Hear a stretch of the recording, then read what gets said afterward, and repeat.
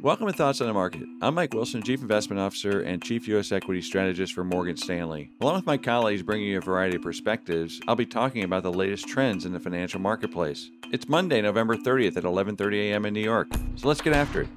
A month ago, markets were in a much different place as investors were fretting about the uncertainty surrounding the outcome of the U.S. election and the inevitable second wave of COVID-19. Fast forward to today, however, and markets appear to be worrying very little about much of anything. Part of this is due to the election having mostly been completed with the most favorable outcome the markets were hoping for, a divided government, assuming the Georgia Senate runoff leads to at least one seat remaining Republican. Such an outcome is being viewed positively mainly because this means the 2017 corporate tax cuts will likely stay in place. In addition, we received great news on the availability of 2 highly effective vaccines, and potentially a third one, all of which should be available for mass distribution by the end of the first quarter. This means we are getting closer to the end of this ordeal and that markets can start to discount what a full reopening of the economy looks like. Needless to say, this will be very positive for many stocks, but especially those that have been hit the hardest by the pandemic and the subsequent lockdown. The good news is that these are exactly the kinds of stocks we've been recommending for months. In fact, it wouldn't surprise me if regular listeners have grown tired of hearing me push small caps, consumer services, materials, financials, and industrials.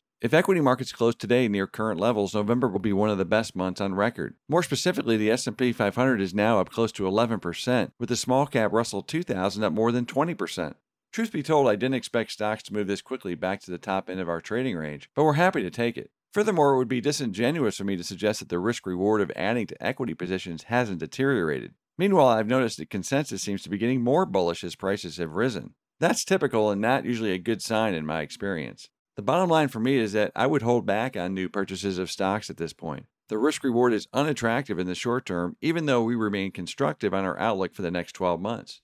Bull markets go in steps, and often they need to reset before advancing again. This is one of those times in my view, and I would not be surprised if we begin a third 10% correction since August very soon. These corrections often begin with the start of a new month. Use this pullback to add to existing positions or new ones depending on which stocks sell off the most. More specifically, we continue to recommend holding a barbell of reasonably priced growth stocks and ones that will benefit the most from the economy fully reopening next year. And yes, this would include small caps, consumer services, materials, financials, as well as reasonably priced healthcare and cyclically geared technology stocks.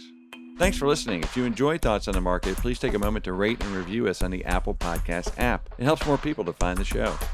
The preceding content is informational only and based on information available when created. It is not an offer or a solicitation, nor is it tax or legal advice. It does not consider your financial circumstances and objectives and may not be suitable for you.